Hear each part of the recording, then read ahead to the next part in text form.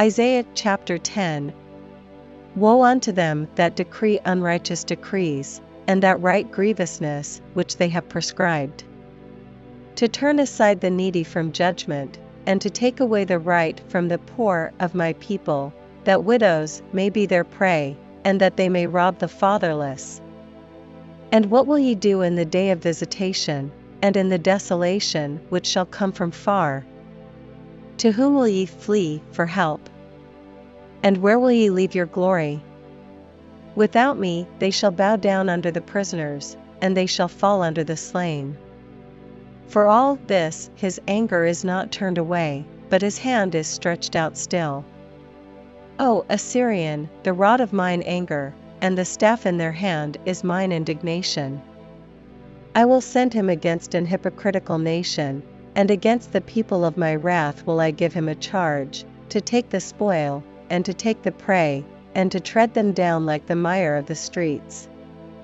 Howbeit he meaneth not so, neither doth his heart think so, but it is in his heart to destroy and cut off nations, not a few. For he saith, Are not my princes altogether kings? Is not Calno as Carchemish? Is not Hamath as Arpad? Is not Samaria as Damascus?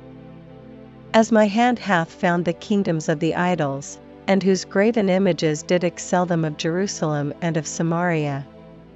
Shall I not, as I have done unto Samaria and her idols, so do to Jerusalem and her idols? Wherefore it shall come to pass, that when the Lord hath performed his whole work upon Mount Zion and on Jerusalem, I will punish the fruit of the stout heart of the king of Assyria, and the glory of his high looks. For he saith, By the strength of my hand I have done it, and by my wisdom, for I am prudent, and I have removed the bounds of the people, and have robbed their treasures, and I have put down the inhabitants like a valiant man. And my hand hath found as a nest the riches of the people, and as one gathereth eggs that are left, have I gathered all the earth, and there was none that moved the wing, or opened the mouth, or peeped. Shall the axe boast itself against him that heweth therewith? Or shall the saw magnify itself against him that shaketh it? As if the rod should shake itself against them that lift it up, or as if the staff should lift up itself, as if it were no wood. Therefore shall the Lord of hosts, send among his fat ones leanness, and under his glory he shall kindle a burning like the burning of a fire. And the light of Israel shall be for a fire, and his Holy One for a flame, and it shall burn and devour his thorns and his briars in one day. And shall consume the glory of his forest, and of his fruitful field, both soul and body, and they shall be as when a standard-bearer fainteth. And the rest of the trees of his forest shall be few, that a child may write them. And it shall come to pass in that day, that the remnant of Israel, and such as are escaped of the house of Jacob, shall no more again stay upon him that smote them, but shall stay upon the Lord, the Holy One of Israel, in truth.